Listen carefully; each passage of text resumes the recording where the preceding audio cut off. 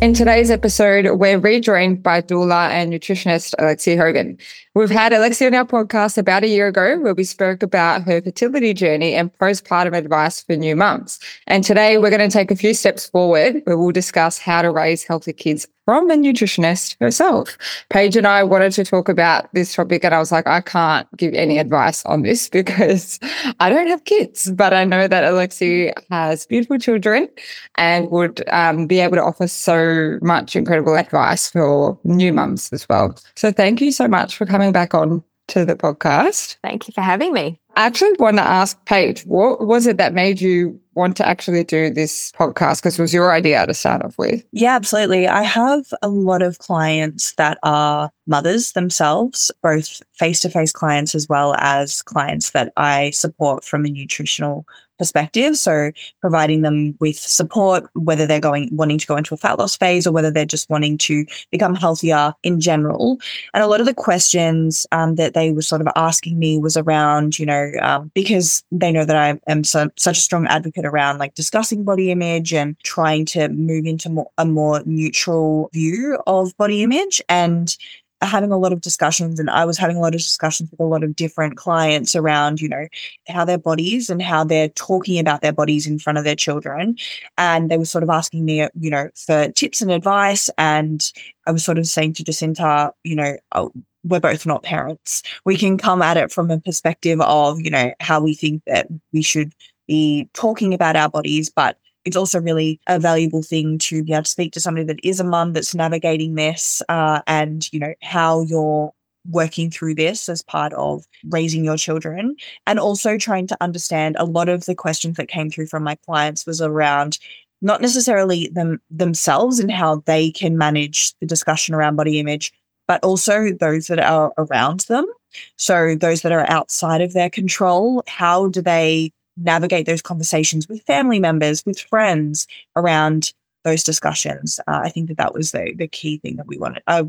They wanted to take away from it. And so I was like, would be a really great discussion to have. Yeah, it's really scary when you have outside influences, like people that don't share the same views as you, that can say stuff to your kids about their bodies, like just little things, oh God, I feel so fat today, or like, this clothes look terrible on me, or I shouldn't eat that. I'm like, no, we don't do that in our house. You just like want to put like earmuffs on them wherever they go and just be like, I'll just take them off when I hear it's an appropriate thing to say. It's really challenging. And like my mum and I had quite a big disagreement, I guess you would call it, a couple of weeks ago about exactly this. And it was just at the time that Jacinta asked me to do this podcast. And I was like, yeah, okay, I'll definitely do this. My mum mentioned something about not trusting herself around sugar to my daughter who's 6. And I was like, oh, that doesn't like set up my daughter trusting herself because she can see her nonna can't trust herself. And I was like, this is a really complex situation, a really complex conversation. And I got really upset. My mum got really upset. It was like very intense because food and body image are so emotionally charged for people. So yeah, we don't talk about bodies really and the way they look. And, body neutrality is kind of where I like to sit with the whole thing. Like everybody has a body, everybody's body is different and everybody's body is good. So like that's kind of where we sit with the whole thing. You can ask questions, you can talk to people, but you can't make someone feel bad about themselves. And so my daughter has a couple of times gone, ooh, why is your tummy so big?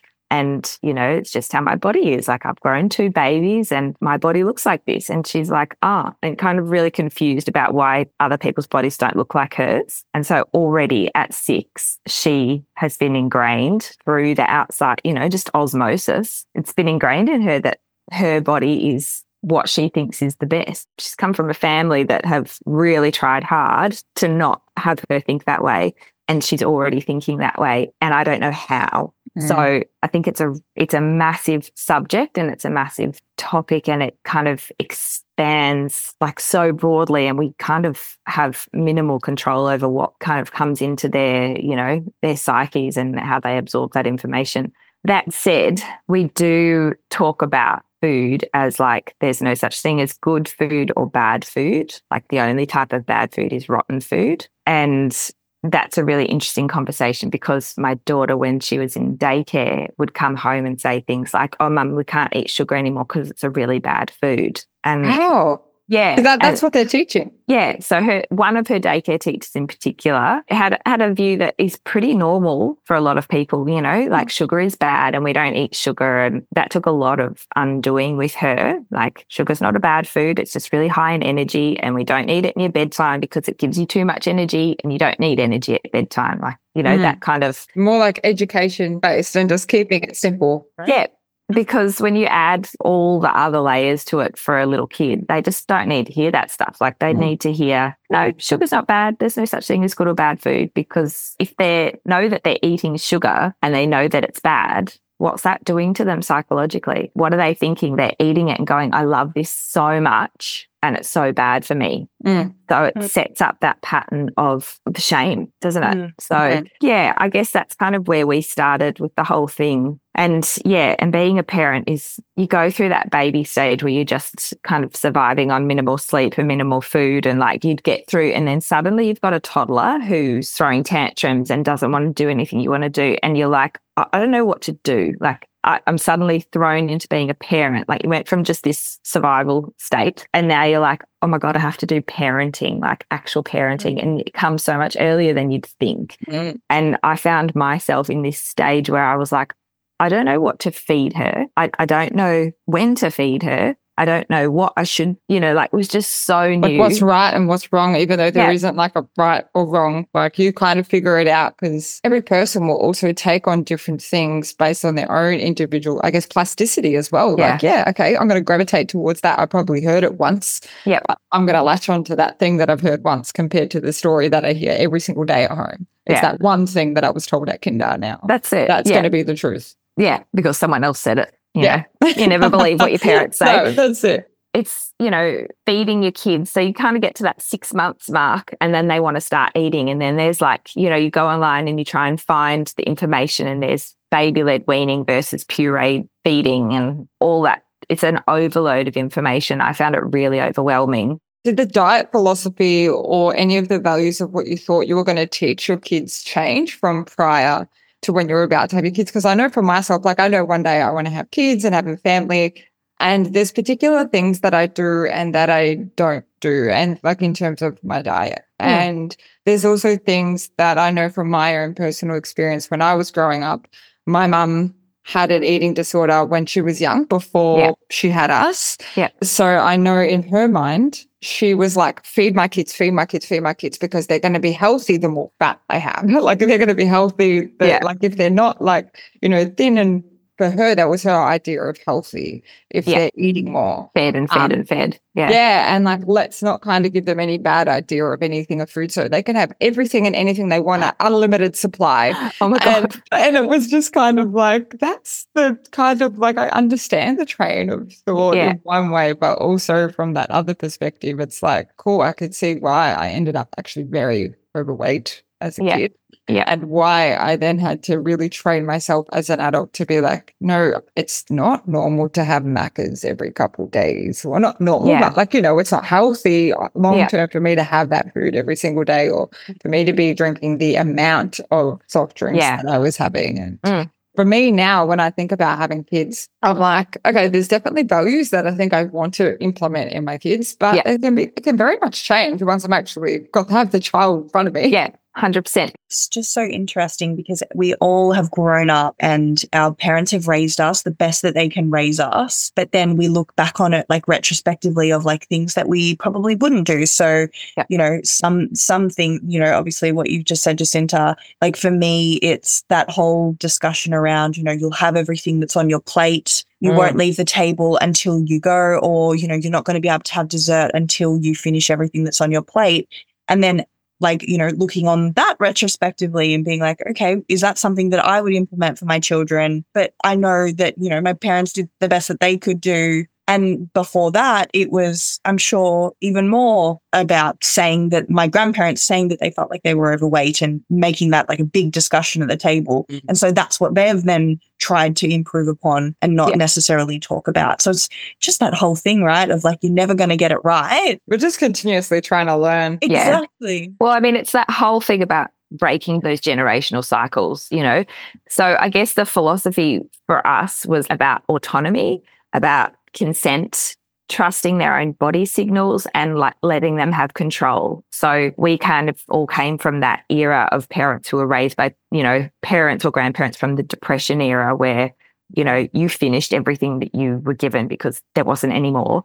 And then it kind of like got into the 80s and then there was like ice cream explosion and like desserts and rewards and like eat it and then you can have your dessert and all of that kind of stuff. And it's so like indicative of the times that you are living in as well. So like right now, if you go on Instagram, there's like a million pages talking about like how to feed your kids and like there's one school of thought of like you give them lollies with their meals so that it just becomes normalized that they can have that and they don't then beg for it and scream for it and like that's all they get obsessed with. I don't know if I agree with that because I'm like, well, should lollies be normalized? Because they're not actually a food that... It's not food. It's not food. It's not good for you. It's a fun food to have at a birthday party or at Christmas. And like that's kind of where we've landed with our kids. My kids react really badly to food colorings. So they go completely nuts. So we've just said, you can have these foods. They're special occasion foods. Like you can have them at birthday parties and Christmas and things like that. But they actually make your body so hyperactive that you get out of control. So my kids know that and they never ask for them and I don't buy them. Can I ask how old are your kids, just for context for people that are listening? Yeah, 3 and 6. That's great that they're already understanding that connection to be like, this food is causing this behaviour. Yeah, well, we talk about it a lot because it happens a fair bit. Chocolate is okay, but also it's like you don't have to have that every day. And I think the thing that I kind of come back to is if it's not in the house, it can't be eaten. I'm not going to go out and buy lollies and like I don't buy juice. That's not part of our normal diet. And like my dad said to me, he was like, oh, you're pretty strict with the healthy foods you make them eat. I'm like, no, I'm not. It's just food. Like I just don't go and buy heaps of packaged food. They have like rice crackers and little cheese flavored rice wheels and stuff like that. But I guess in the grand scheme of things, I do kind of restrict that access to sugar because it's not beneficial for them. It's not beneficial for me. Like their behavior goes completely berserk. You know, it's not doing anything good for their teeth. So I just don't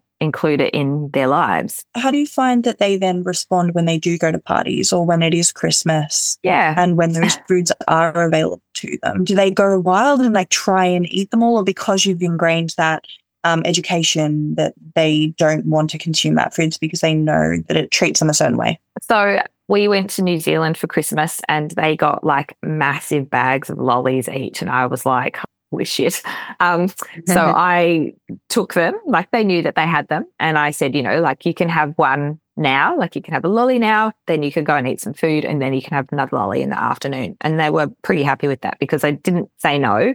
I just said, you know, we'll space it out. And I did let my daughter eat as many as she wanted. And then she was like, I feel so sick. I was like, yeah, that's what happens when you eat heaps of lollies. I was like, but you know, that's okay. Like you'll feel better soon. But I wanted her to know when you eat that many lollies, it feels awful in your body. And because she's not used to eating that much sugar, she felt awful. So, you know, she could see that kind of cause and effect there. And then she was over it. She didn't care. She didn't want the lollies. Like she'd ask for them every now and again. And like, you know, we went out on Halloween and we got heaps of lollies and I put them all up in the top of the pantry and I was like, yeah, you can have one every day if you want to. And she'd ask some days and other days she wouldn't. But that was kind of where it ended. Like she doesn't ask for them at the moment because she hasn't thought about it. But I think two of the biggest things that were really important to us were not forcing her or my son to eat anything that they didn't want to eat, because you're then taking away their autonomy and taking away their consent. And when you're forcing a kid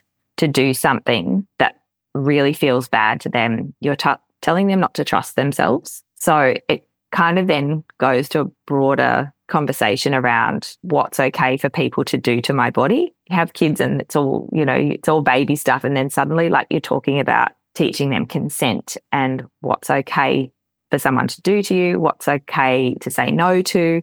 And it just like blows out into this very massive conversation around what's okay. And it's not okay for me to say to you, like as an adult, Paige, it's not okay for me to say to you, eat that banana. I know you hate it, but you're going to finish it before you can leave the table. Like that just like feels so awful to me to do. You know, I don't treat them like adults, but at the same time, I do treat them like a human being. They are humans, and just because they're my kids doesn't mean they have to be obedient to me all the time. It's quite challenging to change that conversation with older people. Going back to your first question, you know, like having dinner with grandparents and older people in our lives who have been like, no, you have to eat everything on your plate before you can leave the table. And I'm like, we don't do that in our family. Like, have you found those conversations quite tricky? Oh, so hard. I could even I know even now, my mum has been teasing me for years, saying to Cynthia, when you have kids one day and you bring them over,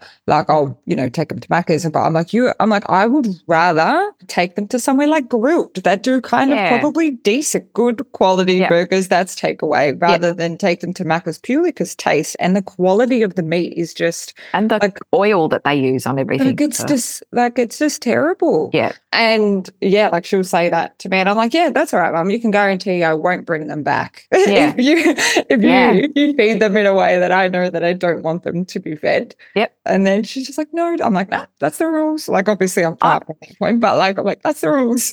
I think those are really important boundaries to have. And as a parent, you have to kind of figure out where your boundaries lie and how to implement them as gently as possible without jeopardizing the relationships that you have with other people. But we've had like people feed my kids. My daughter is super distracted all the time, just in a million places. So getting her to eat is really challenging.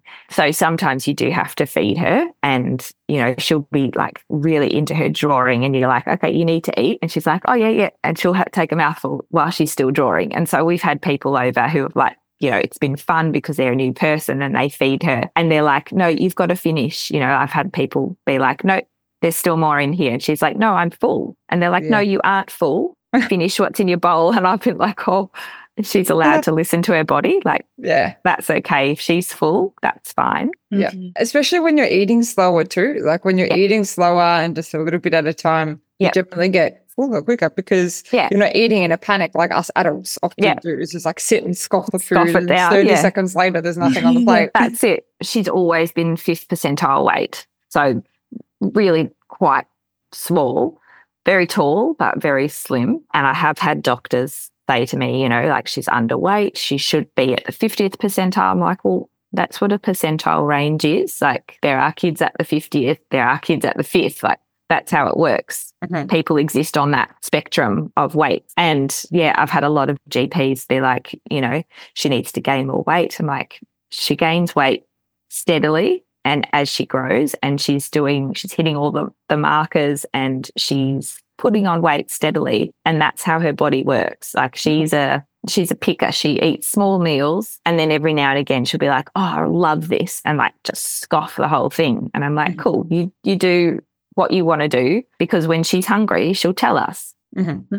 And I think it's really important for us not to override our kids' hunger signals. So, you know, like when people at 6 months old, this is what I was saying before now, I remember, at 6 months old when babies are starting to eat and they turn their head away, that's their signal that they're full. And if you don't know that, you're going to keep trying to get more food in there because you think that their stomachs are much bigger than they actually are. And then they get cranky and they get wiggly and you're like, what's going on? Why aren't they eating? It's like, actually, they're kind of telling you. They're full.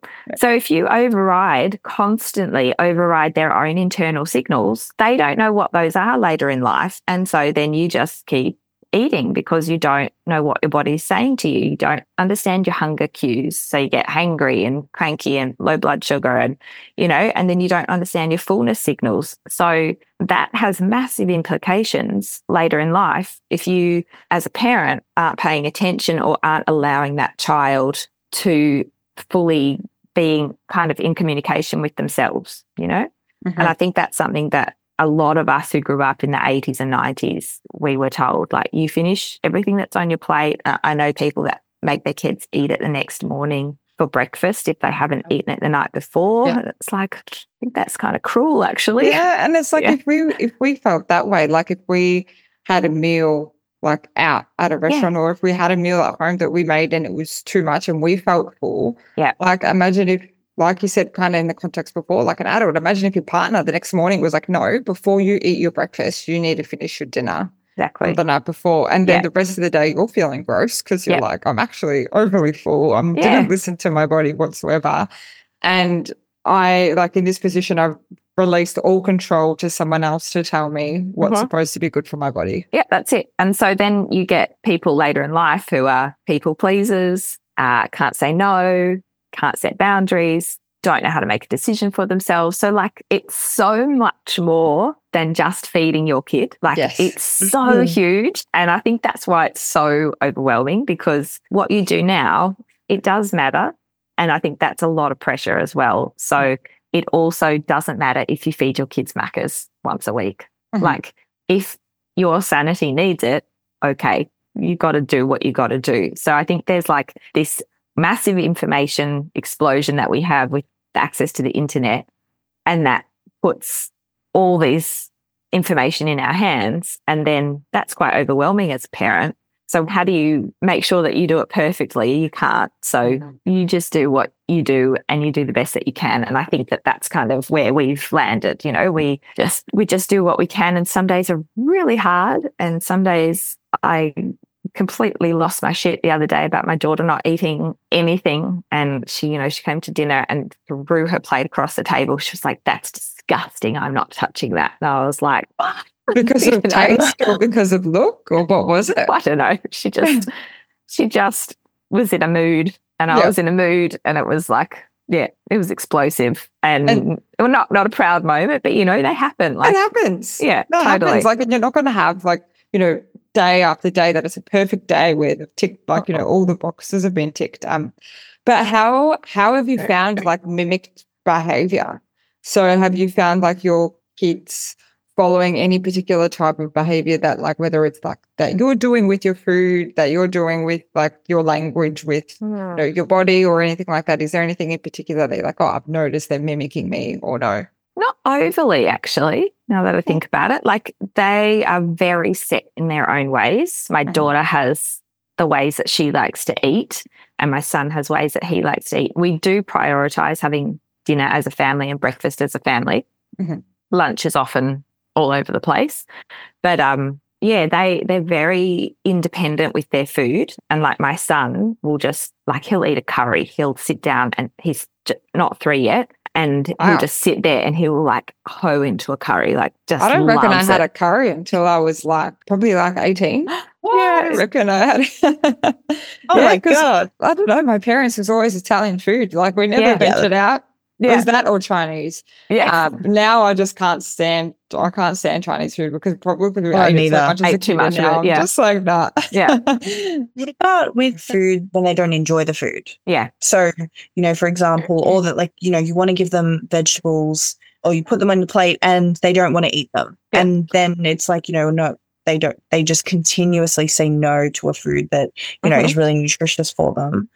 Or like a meal that you've prepared and that they're hungry, but they just don't want to eat it. Yeah. How do you respond to that? Couple of things. So we do kind of exposure foods as well. So like I'll put a piece of capsicum, a piece of cucumber, and a piece of like red cabbage on both their plates at dinner time, like a tiny piece. And it's just there. And they're like, oh, we don't like that. I'm like, yeah, no, but your taste buds change. You might. And occasionally she'll pick up the food and go, I'm going to taste it today. I'm like, cool. Okay. And she'll taste it and be like, it's nice, but I don't think I like it just yet. I'm like, okay, whatever, that's fine. So we do like a very much no pressure attitude towards trying new foods, and the exposure's there so that she's seen it constantly. She's seen these raw veggies in their raw state, and then the rest of the time I hide food in whatever they're eating. So I will hide their veggies in like a bolognese or a lasagna, and I have no shame in doing that because I'm like, you've got to eat it. They just have to eat it. And my kids don't like raw veggies. So they will eat broccoli. My daughter will eat carrot. I think that's probably the extent of what they will eat raw. I know heaps of people's kids will have like tomatoes and cucumbers and capsicum, my kids just won't do it. But they do eat pickled veg. So they'll eat like pickled cucumber, pickled carrot. They eat olives, higher salt, but they also are drinking a lot of water. So I'm like, it balances out at some point. You know, they don't have any signs of having salt imbalance or anything like that. They sweat a lot. They're running. Like, I think that's fine. We're not fussed about the salt. No. So I'm fine with the salt. Pickle foods are great. Yeah. I'm okay with what they eat at the moment. My son adores mushrooms, and I will cook him up a big field mushroom and he'll eat it, and then I'll do it next week and he won't touch it. And I'm like, that's cool, man. Like, you just do what feels good for you. Mm-hmm. It's frustrating because, you can spend 2 hours making dinner and then they both go, this is gross. And have you seen that Gordon Ramsay meme where people spend all this time making the dinner for their kids and then Gordon Ramsay pops in and he's like, fucking gloopy shit. Fuck. Like, I'm not touching this shit. You almost feel like you're on this in the spotlight every day. I mean, like, how's my audience gonna That's what they do quite often.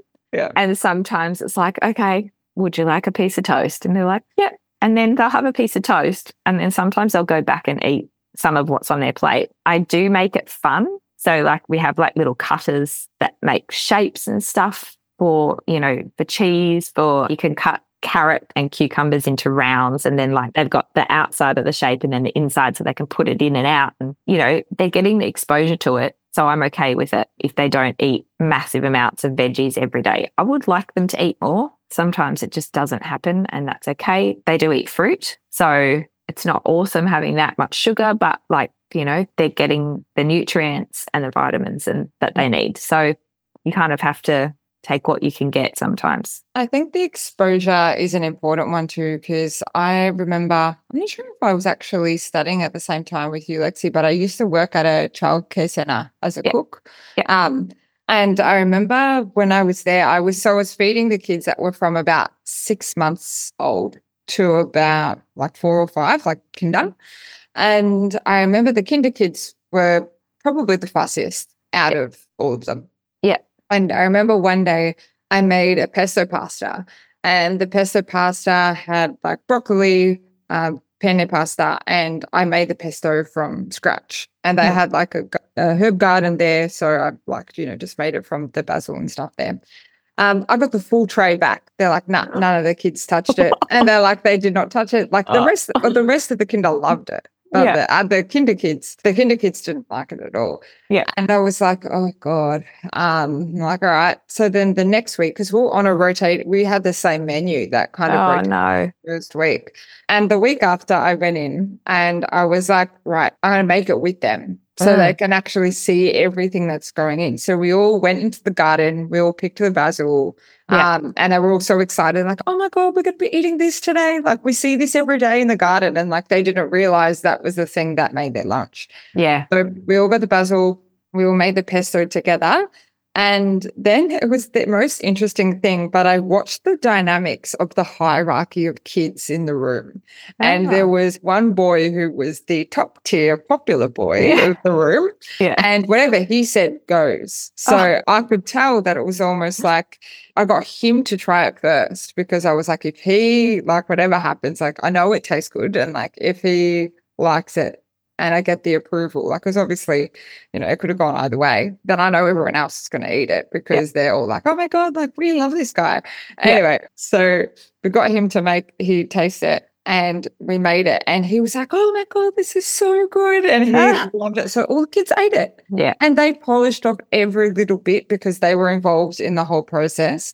I think the big thing for them was they saw a whole plate of green and they were like, what is this? Yep. So what we did instead was I actually put the pasta in everyone's bowls, put the broccoli in everyone's bowls. I might have cooked chicken or something, so they had a bit of protein. I can't remember. But then I had the pesto separate and I was like, everyone can add as much green as they want to their plate. So if some people that were like, just had a little bit of teaspoon, they're like, okay, that's it. Like, I only want a little bit of green on my pasta. Other kids were like downing the pesto. Yeah. And then there was probably only 1 or 2 kids out of the 30 kids in the group that was like, no, I don't want any green. I'm like, yeah, that's cool. That's fine. Mm. And I think that way, because I had them involved in the whole process, and then they had the control and the option. And I think kind of like what you were saying, that consent to be like, actually, do I want this or I not want this? Yeah. They had the choice. And then from there, they then, like every single week, didn't have a problem. From then on, I could bring them the whole tray, bring them the pesto separately, like the dressing, and then they were able to just add it as they wanted it. I think that's a really important thing, to be able to give kids that like autonomy and ability to get their own food. So like sometimes we'll do for dinner, if it's a hectic day, we'll just do like a grazing platter, you know, cheese, meat, some veggies, some hummus, like whatever it is that we've got. And sometimes that's just all they need. And I think the other thing too I was going to say is that we forget how little most kids actually need to eat. Like the size of their stomachs as they grow is quite small. And like my husband, when the kids first started eating, he would pile their plates up like into pyramids and be like, well, they can eat what they want and then leave the rest. And I'm like, it doesn't work like that. Like that's overwhelming. So if you put smaller amounts and then they get to ask for more, that's nice for them to be like, I'm happy to try that little bit. And if I like it, I'll keep eating it and then I'll get more if I need to. Like, I think that's quite a nice way to do it. Just going back, there are foods that I do make my kids have a bite of before they are allowed to leave the table. So like with their veggies, I say to them, you know, you have to have at least 2 bites of that before you can say that you're finished, because you have to have veggies in your body. And so like, you know, with broccoli and carrot and stuff like that, they will take a bite and be like, oh God, like I hate you so much for making me do this. And then they'll be like, oh, I love it, and eat the whole thing. So sometimes it is like you have to get it into their mouth. So it's, you know, you do have to try this. You're allowed to not like it, but you do have to try it because I know that you like it. And that's the thing, because you know already that they like it and they haven't actually eaten it. It's not like you're getting them to then sit down and eat a full broccoli head. You're like, I just want you to have 2 little bites because I know you enjoy it. Yeah. So, you know, some days I know I'm like, you haven't had any fiber today. Like some days they are so picky. And so I'm like, you know, you're going to have really hard poos. You're going to have really sore tummy. You need to have something. And this is the thing I know you'll eat. And they're like, oh, fine. And they'll eat it and then they'll go on their way. But I'm not going to do that and be like, you have to try this new cabbage, you know. Yep. I'm not going to force them. I do love though how you say that you'll have really hard poos or like your tummy will be really sore, and like actually educating them on, you know, why veggies are important. And I guess, you know, too, like if they're not wanting to say, for example, chicken or like a protein, it's like, you know, you're not going to have like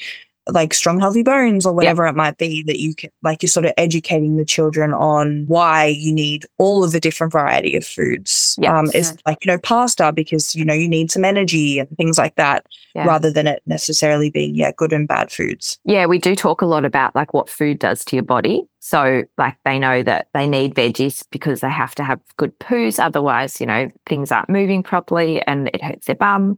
So there's that aspect of it. We talk about like, you know, you have to have protein. Otherwise you can't, like your brain's not going to work and your body's not going to run properly and you can't climb and do all the fun things you want to do.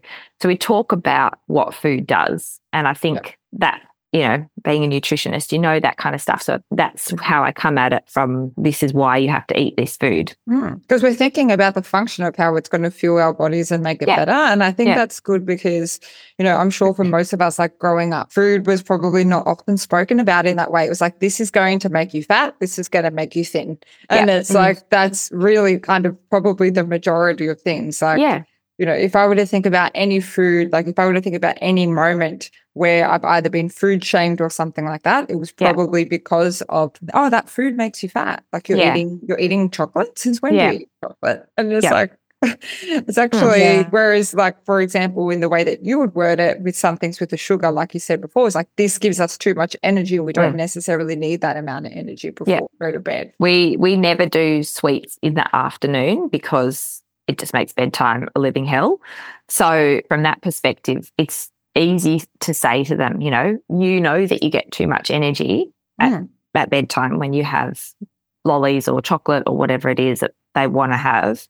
So if we've got lollies in the house and my daughter's asked for them, I'm like, yep, you can have them tomorrow after breakfast. And she's like, okay.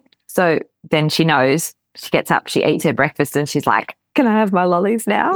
And she can have them and then, she'll wear it off through the day and she's fine. But like, I don't say, no, you can't have them. Like not restricting her like that, because then it gets into that spiral of begging and becoming obsessed and all that kind of stuff. I don't think they should have lollies every day though. Yeah. I think, Agreed.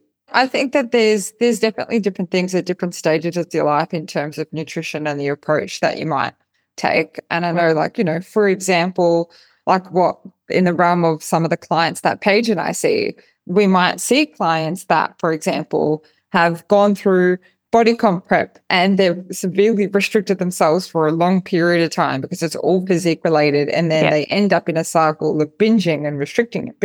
Yeah. For those people, you actually almost need that exposure of, hey, like I actually need you to have something a little bit sweet every single day so you could realize it's not going to kill you, like you're going to survive, like it's okay to have that. And once you have that and you realize you can actually have it whenever you want and you have the choice to have it whenever you want, you probably don't want to sit and binge and have it because you're retraining your mind. So I think different stages require different kind of levels of amounts and kind of rules around it. For sure. My daughter is obsessed with dairy and it doesn't do good things for her. She gets really upset stomachs and stuff. But we, she will like grab a thing of cream and just try and drink the whole thing. Like she is obsessed. Oh my goodness. I know. I know. So good. That scares me. That scares me just like knowing what that would do to me. I would never do that. Well, we like, we're like, you can have a bit of cream, but you don't have to be that obsessive about food. And so I think, and I'm hoping that slowly that'll kind of get through to her, that once she's in control of her own eating completely, she doesn't go like, oh my God, I can have all the dairy in the world. And like, she probably will, but it's, we try our best. Yeah, that's it. And, there's no right or wrong way to do things. Like I've seen it in some of my friends and in comparison to myself, like, how I gave you that bit of a background history before, which then provoked me to change my diet as I got older. And then, of course, going through different stages with the relationship with food. But then I've seen friends on the other side that their parents didn't allow them anything at all in terms of sugar. Like they weren't allowed to touch soft drink, weren't allowed to even have any sugar or anything at parties or anything like that. So then they got to the stage where they were 18 and they had a bit of money and they were allowed to go and, they were able to buy things, and all of a sudden they then had no control. They would just want soft drink all the time. They would want sugar all of the time. Yeah. And that's because they were never given that option of being like, hey, you're actually allowed to have it here and there, but it's just not an everyday, all-day food. Well, like they do that on Sesame Street now. Like the Cookie Monster's changed from, like he's still the Cookie Monster, but cookies are sometimes food. So they've introduced this concept. And so my kids know now that like if we make cookies, you don't just get to eat the entire batch in one go. Mm-hmm. And we also are kind of explaining this thing of like keeping food for the week. So, my daughter's kind of got this thing in her head of like, if there's food in the house, you get to eat it all like right now. Yeah. And so we've been trying to explain this, concept of making food You're like, last. do understand the economy right now. Holy shit. Yeah. We can't keep an endless supply of cookies. Education. Like, this is my bank account. Like, and this is the receipt. That's right. All of that. Yeah. So we're just trying to and budgeting. We're also talking about that at the moment because I don't know about you guys, but money was never mentioned. Mm-hmm. Didn't understand how much food cost, didn't understand how money, like how you budgeted food for food and things like that. Like she's like, I want this new doll. And I'm like, that's nice. That's not in my budget. And she's like, so I'm not saying, no, you can't have it. I'm just saying, if you want it, we'll budget for it. I think that'll, anyway, that's a bigger story. No, but I think that's important as well because then, it also makes them realize that like in terms of the context of food, it's like there's not an endless supply that's coming. From somewhere. Yeah. I definitely had the budgeting conversations a lot throughout my childhood. Oh, yeah. And I definitely think that's, I guess it's one of those things, right? Like when you look back on your childhood and the things that were spoken about, is now the reason why, you know, I'm quite good with budgeting, because it was something that was like spoken about a lot throughout my childhood, which is, you know, your children will be really well educated on nutrition, the value of nutrition and everything else that you talk about with them. And it's just sitting down, exposing them to it, having the conversations, so that then, you know, they can come back to you and ask you more questions, and they're not fearful of asking those questions as well. And also that they know these things exist, because some people don't realise that their kids need to actually be exposed to the real world within reason, obviously. Like, there are things that you don't want your kids to know about. But I think, like, for me, I was just kind of oblivious to how the world ran. Like, I knew a lot about a lot of scary stuff that I'd seen in movies, but I didn't know a lot about just basic stuff like budgeting and like food shopping and, you know, and about nutrition and that kind of stuff. It was a lot. I just got told I was so skinny all the time. And I was like, okay, I just have to be skinny because people comment on that. But that was kind of like my only real interaction with that, you know, like no one really sat me down and taught me any of this stuff. So I figured, like, while I'm learning it as an adult, I'm going to expose my kids to it and have real conversations with them and explain, you know, like, so we do cooking together, we do shopping, we do housework, like they're involved, I guess is more what I'm saying, rather than it being like a parent-child kind of split. You know, you're a child, you don't have to do any of this stuff. We really involve them in family life and in all aspects of that. And yeah, I think we're doing an okay job. It's really hard though. You're doing an incredible job. You're doing an incredible job. And you know, it's so hard because you can only control so much of what you've got going on at home. And I know when I actually asked you to come onto the podcast, one of the things you mentioned was about how your daughter had a conversation or something happened with, oh no, actually, no, what was it? I think you were saying about the word fat. You said there was something that came up about the word fat. You're like, don't know where she's picked this up from, because that wasn't from me. Yeah. What was that? What happened in that situation? She just started school. Her second day of school picked her up. She jumps in the car. She goes, I'm skinny. And I was like, what? And I said, what does that mean? And she goes, I don't know. And I was like, well, who said that? And she goes, I don't know. She goes, I'm just skinny. And I was like, okay, so what does it mean? She goes, well, you know how I have a foot that goes like this and my brother has a foot that goes like this? And she's like, I think that's what it means. And I was like, so you've got a narrow foot and he's got a wide foot? And she's like, yeah. And I was like, okay, I've got a wide foot and your dad's got a narrow foot. And she's like, oh. She goes, I guess I'm just got a narrow body. And I was like, okay, did someone say something to you about it? She's like, no, not really. And I was like, okay, how do you feel about it? And she's like, it's fine. And I was like, okay, great. And she was like, yeah, cool. And then we just went on our way. And I was like, shit, someone's said something to her at school about how she looks or about her being skinny, and I don't know the context of it. I don't know if it was a kind thing that they've said or, you know, how it was introduced to her, but she's suddenly come home and been like, you know, I look this way and my brother is fat. It really makes you think, like, what kind of conversations? Because, like, I couldn't imagine that it would be the teacher. I would hope not. You'd absolutely hope not. I'll tell you what, if it's the teacher, I will not be letting that one lie. That I will be really upset if that's happened from a teacher or a teaching, you know, support staff or anything like that. Have you heard anything else since that event? Like, has anything come up? Not yet, but, you know, it's like I try not to make a big deal about these things and just kind of... I think the way that you had that conversation to ask her how she feels about that, and like what she's thinking is really good. It's a lot of pressure. Like, you know, everyone has different experiences with their weight growing up. I was always told how skinny I was, and it was always talked about.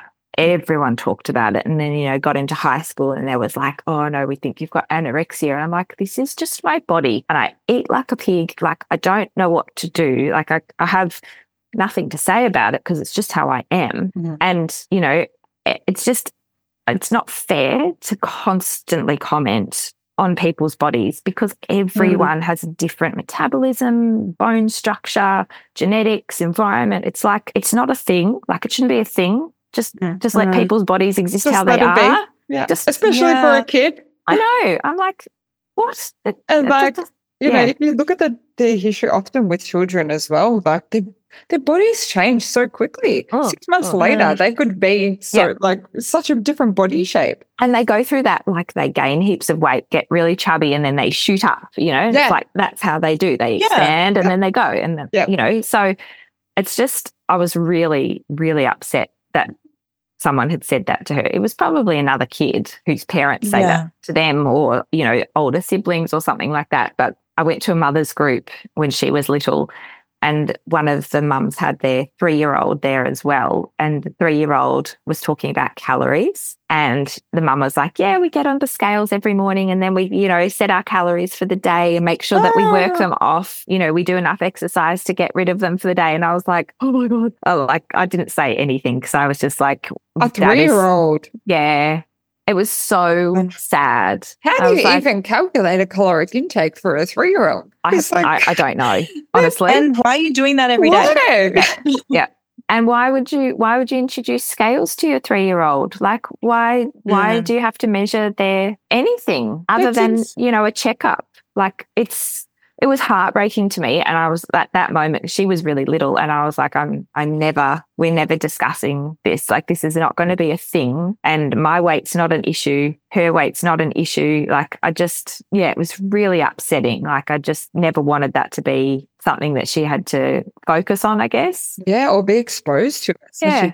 Age. Yeah. So when she talks about her body, or when your son talks about his body, regardless of whether they talk about it in like a negative, positive, neutral way, how do you discuss bodies? I obviously know that you touched on before about like everybody has a body. Yeah. But when they're talking about, why do I have a little bit of like this around my stomach, or because I know that some of my clients will speak to their kids and just consistently reinforce, especially as them being younger, of you've got such a beautiful belly and you got like a beautiful this and a beautiful that, trying to like have that positive association with those things. But again, I guess going back to that whole like body positivity, body neutrality, that kind of conversation, how do you navigate that? We don't talk about bodies very much. We talk about strength, and we talk about like what our bodies can do and how cool it is that we can climb trees and hang upside down. Like, I talk to them a lot about the fact that I'm not strong enough yet to do certain things, because after having and giving birth to them, it like destroyed my pelvic floor. So like I can't jump on the trampoline because my body is changed after having babies. So we talk about stuff like that, but never, I don't know, we just don't, it's just not I a guess thing. I probably don't bring it up because you're so, you're making sure that you're not talking about your I never body talk in a about particular it. way, and that makes them not analyze their own bodies, because you're like, oh, they don't even know it's a concept that people talk about. No, bodies. We just talk about like how cool it is. Like, oh, you're so strong, and like you can climb that tree, and look, you did that cool thing. Like, your body's amazing. Like, your body's so strong. Your body can do this cool stuff. But I don't enforce body positivity because I don't think like that. Yeah. And maybe we might have to at some stage, but I feel like at the moment we're not there. I tell them that how much I love them, how much I love their brains and their creativity and what their drawing and what their hands can do, and, all that kind of stuff, and how smart they are. We talk a lot about like how great their brains are and how much I love the way that they think and how they view the world and things like that. That I'm really big on, because I don't want it to be just appearance-based. I do tell them that they're beautiful, or like, come out in a new outfit, I'm like, wow, you look so great. But I also say, I can see the joy on your face in the way that, that this activity or this thing has made you look so joyful. You're highlighting their strengths and their uniqueness. Yeah, I think so. And nice. Trying to kind of like, I said to my daughter the other day, I said, like, I can see the joy shining out of your face in this moment, because I can tell that you love this thing so much. And she was just like, exploding with happiness, because I could see her happiness, and it had nothing to do with what she looks like, because it doesn't matter, So, but I tell them that they're cute and that they're, want to eat them up and like, all that kind of stuff. But I think that's just delighting in your kid, Yeah, absolutely. And one day, if they ever are challenged, like in the situation where your daughter got into the car and spoke about her body, you'll be able to then steer that conversation to be like, well, how is it that you're feeling at the moment with that comment? But also long term, I guess that's probably where you would probably have those conversations with them to be like, as you were growing up, do you remember me telling you about how strong you are and how great it was that you could climb the tree and like how creative you are and all the different things that make you that have nothing to do with the way that you look. Yeah, doesn't matter what size your waist is or how tall you are or, any of this kind of stuff. Like, I'm just not huge on body positivity because I just don't think we have to be that in love with ourselves. I don't feel like I love myself, but I don't feel every time I look in the mirror when I'm naked, I don't feel overly in love with every lump and bump and, stretch mark. I'm like, I had 2 babies. Like, this is my body. This is how I look. But the things I want to do, and I've told my kids, like, I need time to exercise so that I can be stronger, so I can lift them more,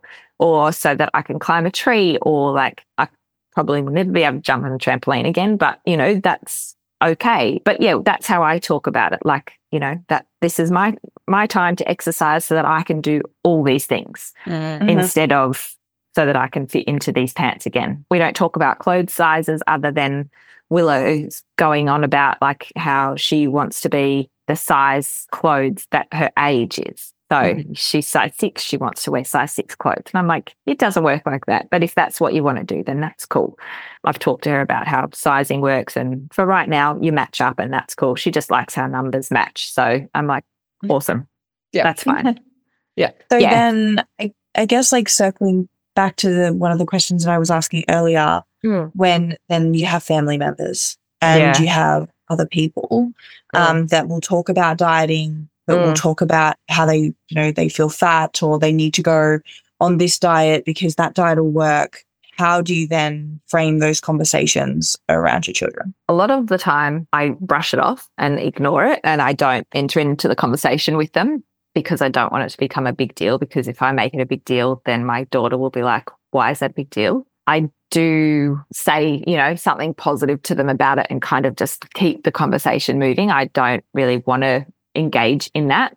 But when it comes to them talking to my kids about their weight, that's a no-go. Like, I can't think of an example right now, but I just have a boundary with it, like we don't talk about that, like, really, because that it can be quite confronting for people. But I have said, oh, we don't talk about, our bodies like that. Or someone called themselves stupid in front of my kids. And I was like, oh, that's an awful word. We don't use words like that to describe ourselves. I was like, you're this. And then I was like, change subject, moving on. And my daughter mentioned it later. And I was like, well, no one is actually stupid. So we don't say stuff like that to ourselves because it's really hurtful, hurts our feelings. So we don't talk like that to ourselves. Just like, okay. You've got a really good way to kind of turn the topic of conversation to just be like, I don't know, this is what we do.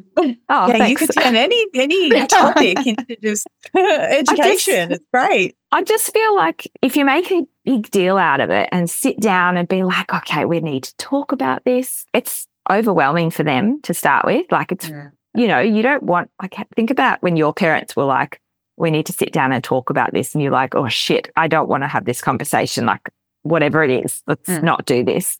So I guess we just try and keep stuff light. A lot of the time, parenting my kids has been quite challenging. So I've found parenthood really hard. So making things harder for myself by constantly having to talk about body positivity or like goodness of food or any of this stuff is just extra hard. So it's just a normal conversation. It's like, yep, this is it. That's, you eat this because it makes poo easier. And for us, it's a second language. Like, I'd probably get the Bristol stool chart up and like, you want to have rabbit poo? That's what we talk about. I'm like, did you just do that poo? Like that one that's floating in the toilet, the rabbit poo? And she's like, yes. I'm like, okay, well, you need to eat more veggies today. And she's like, okay.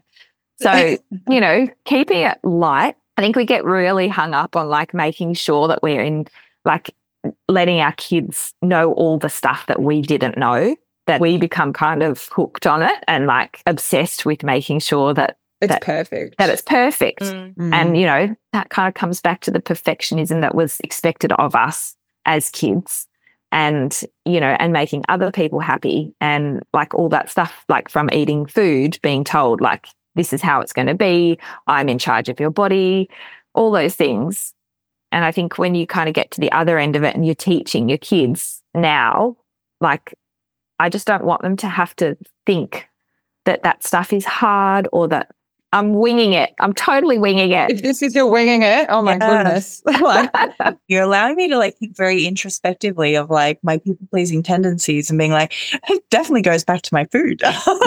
Yeah, I know, right? Because you're like, oh, I have to make mum and dad rewarded, happy, and I get rewarded, and I have to listen to them, not myself. And I think that's a big one. Like the other day, I was doing something, and she said to me, oh, my son was sleeping, and she came out of his room, and I was like, what are you doing? And she was like, I was checking on him. I'm like, you're not his parent. You don't need to do that. And she was like, well, you do it. And I was like, yeah, I'm his parent. She was like, so? Like, oh my God, what? And I was like, why don't you understand that there's a hierarchy here? And she just doesn't. She's like, if you do it, I can do it. And I'm like, oh my God, this is so fucking challenging and confronting. And I'm like, I don't know how to explain hierarchy to her because she's right. Like she loves it. She wants to make sure he's okay. Yeah, I know. And she is. She's just checking on him. But it upset me because I'm like, I'm the parent. That's my job, not your job. And she's like, he's my brother. I can check on him. And I'm like, okay, fine. Okay. But, you know, like she just has no understanding of hierarchy. And I kind of love it. I'm like, that's cool. Like I can tell she's going to disrupt the world, you know. But I think that's also great because when she's older, she's probably then also going to feel like she's on that same level as you. She can come to with everything. She can feel like, you know, you're her mum, but you're also her best friend. And she can feel that you're on the same page. Well, I think she feels like that now, you know, like she doesn't understand why I'm in charge of stuff. And sometimes I like feel like a child because I'm like, and she's like, yeah, whatever. All right. My mum and I have this running joke that she's always just because I've always tried to take care of my mum. I've always been in charge. Like, I'm probably like your daughter. Like, I'm just like, no, I don't get it. Like, you could do this. Why can't I do that? Yeah. It's so confronting. Yeah. And as I've gotten older, there's been more things like, you know, as doing the job that I do and seeing mum's health decline in certain ways, I'm obviously like trying to call her out on stuff where obviously my approach is a bit different to your approach with your kids where I'm like, Mum, you've got diabetes. Do you really think you need to be adding that much sugar to your coffee? Like it's kind of a very front kind of way that I am. Or like, Mum, do you really need to have another donut? Got diabetes. Like, look, I think that's pretty fair. Yeah. And that's exactly. And it's just funny because then she just like comes back at me. Her mum and I never have very serious conversations. As in like we couldn't never fight. So she always just comes. Yeah, she always comes back with me. She's just like, you're not my mum. And then I'm like, yeah, but I need to start acting like your mum if you're not going to listen to me. Yeah. But I think the tables turn once you become an adult. Like, and 100%. Life is so weird. I'm constantly amazed by life and just like aging. Aging is so weird. I don't understand it at all. But anyway. Yeah. I think the way that you're setting up the tone to raise your kids is really beautiful. Oh, thanks. Like the way that you're educating them, I think is really great. And it sounds like you've got a really good self-awareness of your own personal journey that you've been through when you were younger and trying to make sure that it's kind of modeled a little bit different. Yeah. And it's something that I've also had to catch my clients out on. I know that I've had one particular client case that comes to mind where she had a lot of health anxiety. Yeah. And for her, she had rosacea. And so for her skin, like it would constantly, she had rosacea, but also chronic anxiety. So with the anxiety, you get quite flushed even if you don't have rosacea. Yeah. So she was getting the combination of her rosacea clearing every single time. She'd have like constant anxiety throughout the day. Yeah. And her daughter had just a slight little red hue on her cheeks, which, you know, kids. Kids do. Yeah. Yeah. But she then started to become frantically worried. Oh, do I need to cut this out of my daughter's diet? Do I need to do this? Do I need to control the environment? Like, does she need to start using particular skincare and all this kind of stuff? I'm like, she's a child. Like, this is just her skin. Just let her develop. Let it. Yeah. Yeah. And I think that's where, like, it sounds like you've got a really good self-awareness of your own kind of health journey, your own personal journey, but also important, I think, for mums to be aware of, like making sure they're aware of their own stuff. Yeah. Aware of where they're not then putting that onto their own kid. Like, you might not be able to eat onion, but your kid probably can. Yeah. And you can try it. But like, I have massive health anxiety. And I've found that really challenging as a parent because for ages I didn't let them eat fish because I was like, they'll have an anaphylactic reaction and die and like would go spiral out of control.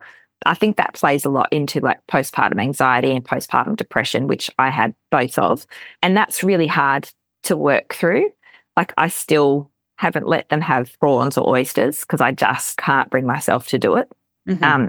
We don't eat them very often. I eat oysters when I go out, but like I haven't done that yet because I haven't kind of let that anxiety go.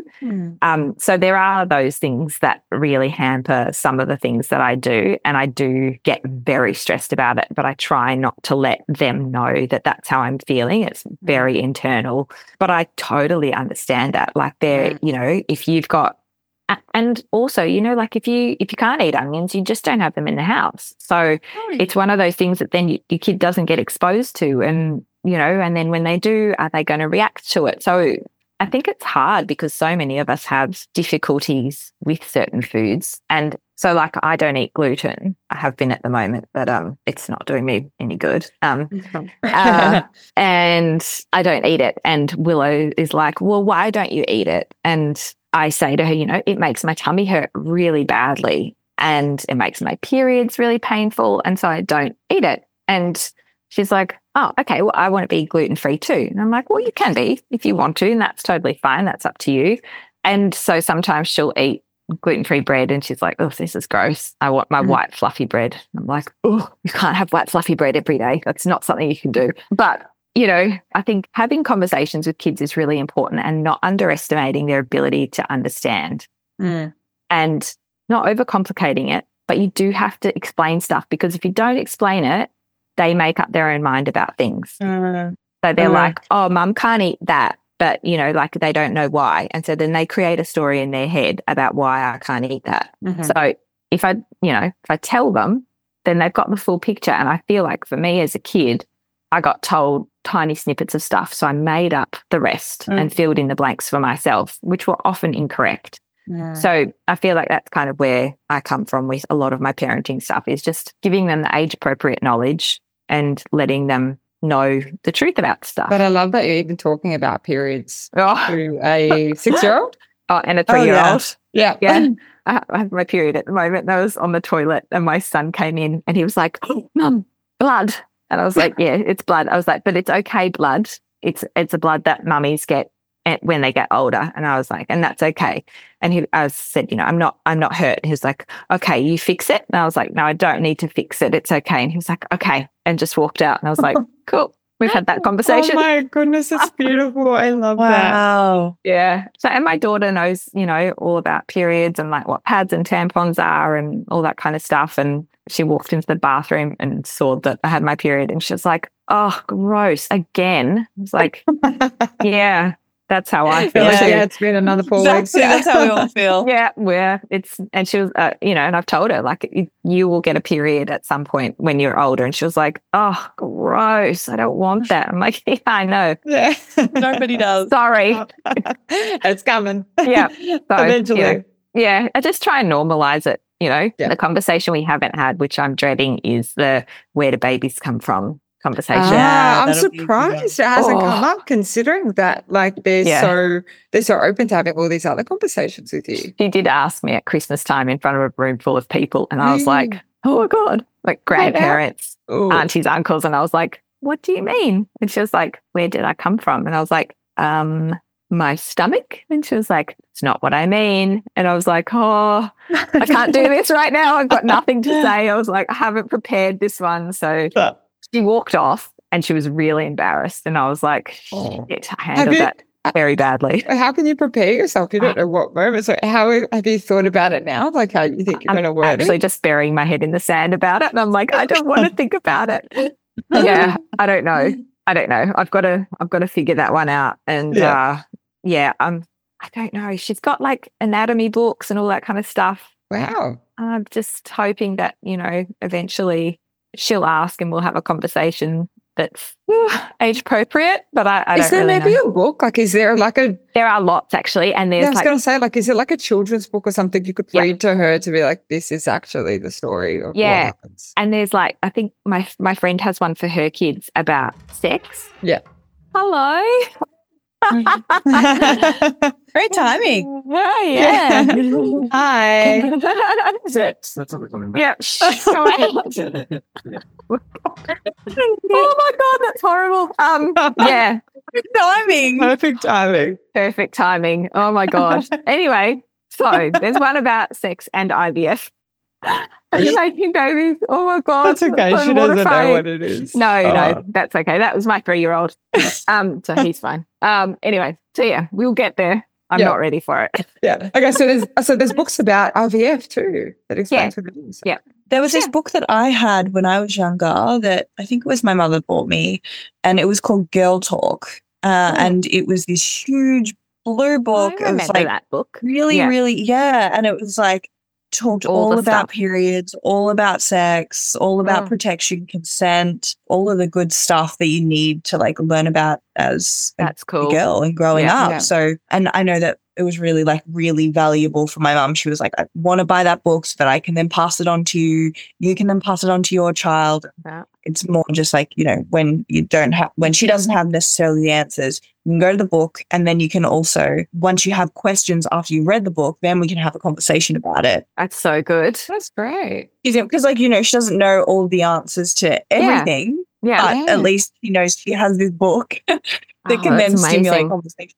Yeah. Yeah. I'm curious to ask my mum how any of those conversations went with me because I have no idea. But I do remember when I was in grade 5, they got all of the grade 5s into one room and they made us watch a video of like a baby ultrasound, and then they showed us I'm pretty sure they showed us this is where babies come from and this is what happens. I also don't know if that was also them trying to educate us around sex, but surely not because it was grade 5. So like you would hope not at that stage. I think we did in year 6. We got like a talk about, condoms and periods and sex and babies. So I never had that kind of chat in terms of like condoms and stuff. Really? In my education, not at all.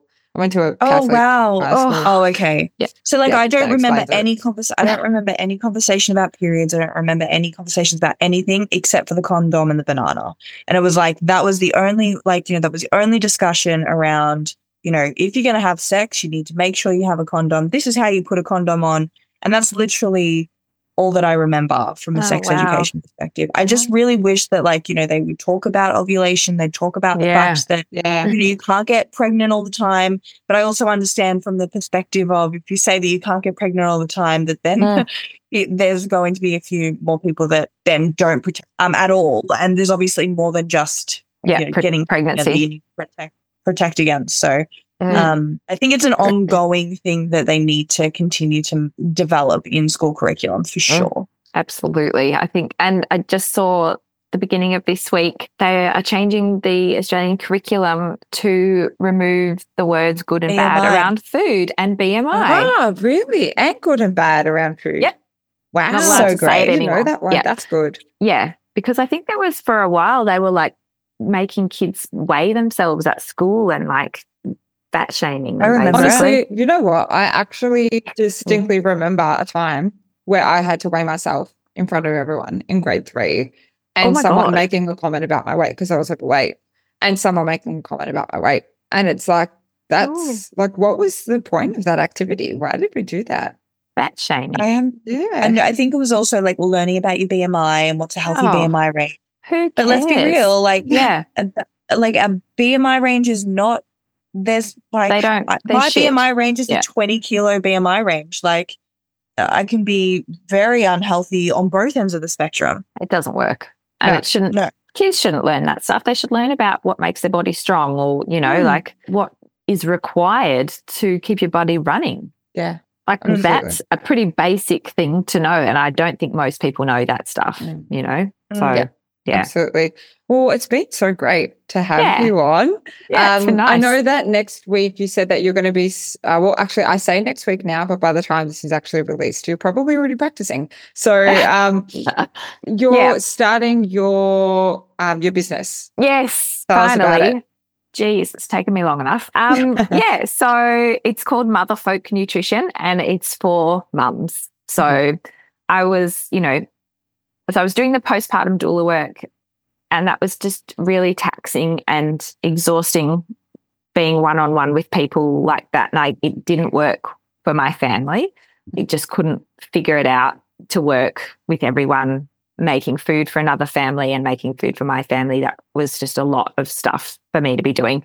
So I'm kind of taking my postpartum doula skills and my nutrition skills, and I'm doing like online support and the nutrition sessions, but it incorporates a lot more support in the postpartum phase of your life. And it's specifically for mums because I feel like as a mum, you need a safe space to be able to unload the heaviness of mothering in isolation for most of us, and going through postpartum depression and anxiety and all that stuff. And if you're talking to someone who hasn't experienced it before, can be quite confronting, the thoughts that come up, the feelings that arise, and if you've not breastfed before or bottle fed before, you don't have the knowledge to pass on. So I was like, this is so needed. It's like a space that doesn't get a lot of attention. We've got this boom in postpartum doulas at the moment, which is amazing. And I think it's come from women going through postpartum alone and going, no, that can't happen for other women. So I'm going to become a postpartum doula and offer this service to women. But after that, there isn't much. So this is kind of like extended postpartum care in the form of nutrition and online support. So that's kind of, that's it. That's what I'm offering. Love it. Amazing. Yeah. Well, we'll include your information in the show notes. So it's motherfolknutrition.com. Yeah. And we'll also, share this on Instagram and everything too. But congratulations on starting it. It's so exciting. It is. It's good. I just can't wait. And it feels right. Yeah, it feels right. It's just a needed thing, It's what I've needed and it doesn't exist yet. So I'm like, here we go. Let's do it. Amazing. Yeah. Congratulations. Well, thank you so much for this. It's been so great. And I definitely have even picked up a lot of things for myself. And I'm like, great, this is good for me to pass up to clients who are about to be new mums. And definitely. Or even just for myself one day. Cool. To be like, I'm is so glad that I need to speak about things. Yeah. But thank you so much. And I'll pop everything in the show notes so people can find you. Okay. Thanks so much. It's been really nice. My pleasure. Thank you.